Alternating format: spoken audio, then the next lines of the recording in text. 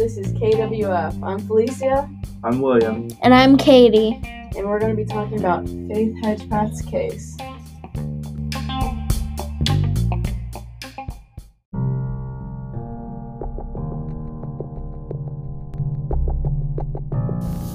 Alright, so let's get to know Faith and who she was surrounded by.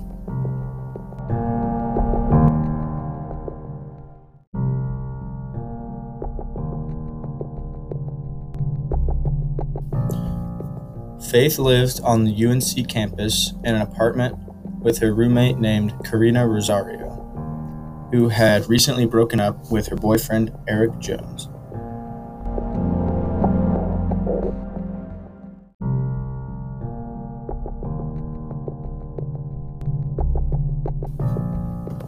Karina and Eric had broken up recently because of domestic violence disputes, and Faith was a big part of breaking them up.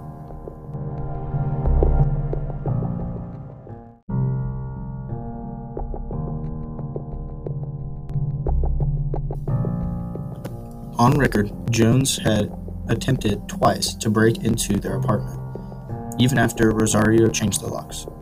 Faith eventually drove Rosario to get a protective court order that required Jones to stay away from the apartment. Jones reportedly resented Faith's influence over his former girlfriend and threatened her during a phone call if he could not get back together with Rosario.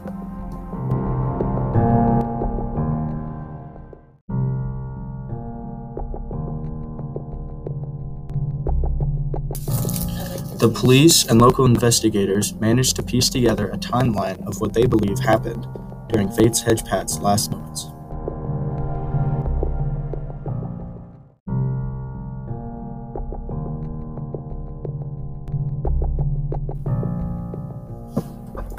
The night before the murder, Faith and her roommate spent some time at the Davis Library on the UNC campus.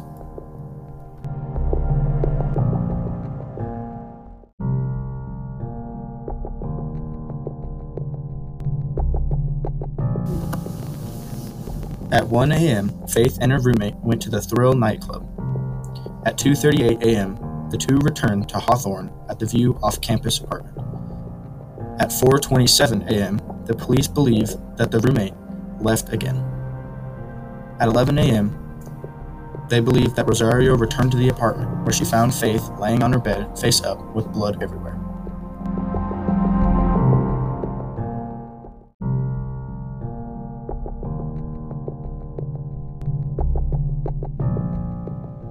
In September 2014, Faith's autopsy report was released to the public saying that her cause of death was blunt force trauma due to the many blows from the Bacardi peach rum bottle that was found.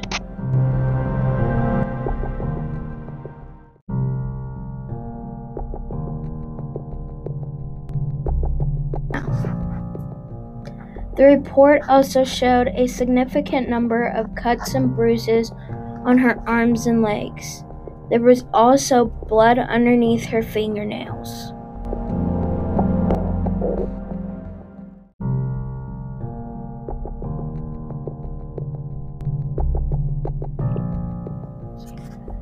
There was a pool of blood underneath her head, and blood was found splattered on the wall and closet door.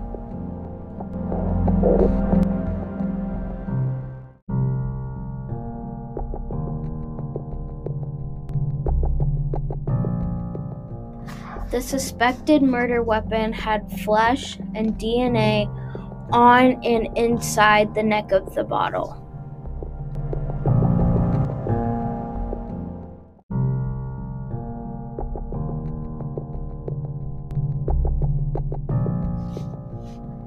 Police reported that they found semen on Hedgepeth's body and believed that she was raped.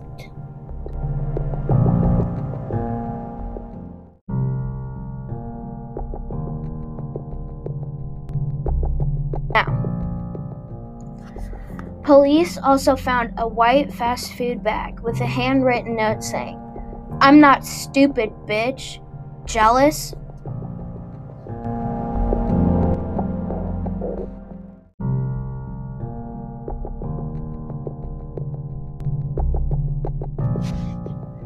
Unlike everything else found in the room that was covered in blood, the bag had no blood on it.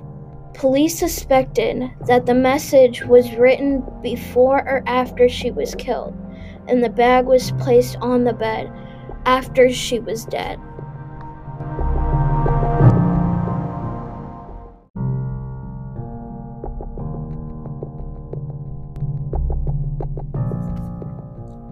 Later on in the investigation, a friend would turn over a bizarre voicemail left by Faith that appeared to be an accidental dial from the night of the murder.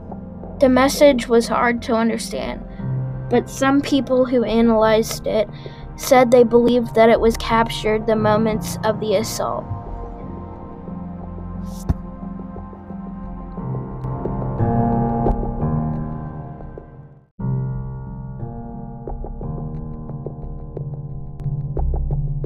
Now, unlike the experts who analyzed the voicemail, the Chapel Hill police said that they do not believe that the voicemail was from the time of the assault.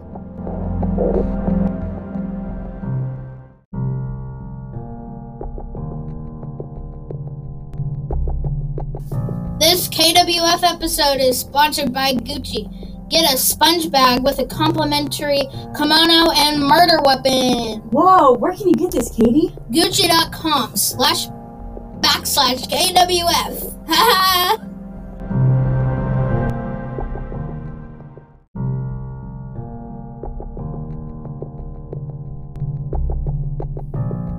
Okay, diving right into the suspects. We have Eric Decoy Jones, that is Karina's ex-boyfriend, and then we also have Karina Rosario, who was the roommate, and then possibly Brandon Edwards, who is also an ex of Karina's.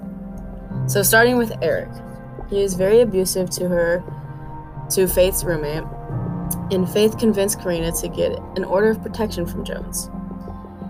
After receiving that, Eric was very furious and threatened Faith that he would kill her, according to one of Hedgepeth's friends. So before her death on September 6, 2012, he posted and sent a message to a friend stating, asking them to forgive him for what he was about to do. 3 days after Faith's death, he's changed his Facebook photo with the saying of, "Dear Lord, forgive me for all of my sins and the sins I may commit today. Protect me from the girls who don't deserve me and the ones who wish me dead today." So with all that evidence, it seems like he would have an out for her.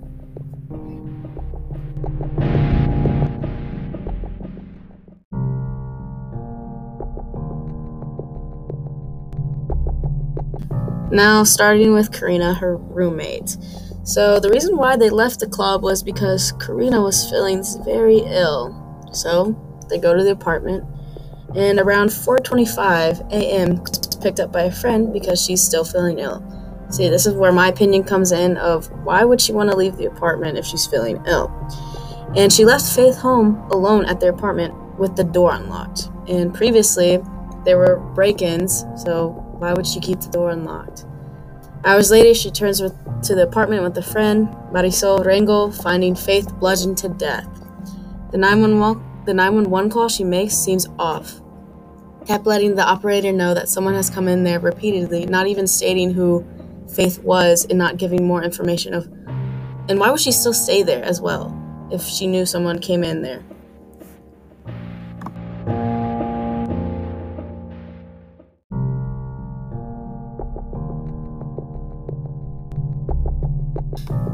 With the DNA evidence found, Stephen Armentrout, he used a technique known as phenotyping. It's a technology know-how of predicting bodily looks via DNA.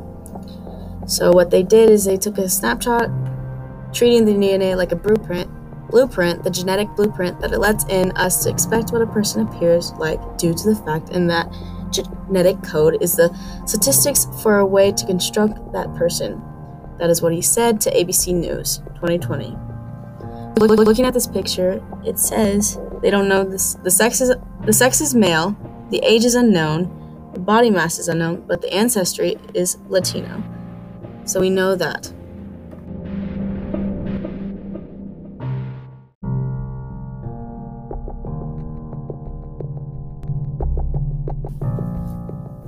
Faith's family believes that Faith knew her killer. And with the voicemail that was left, you can hear the altercation between two males and another female, including Faith Hedgepeth.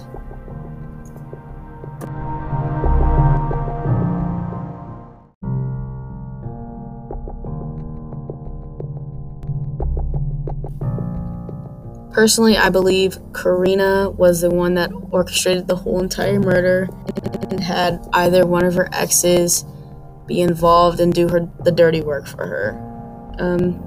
Her family member says that Rosario could have been jealous of Faith because she was prettier, popular, and all of the above.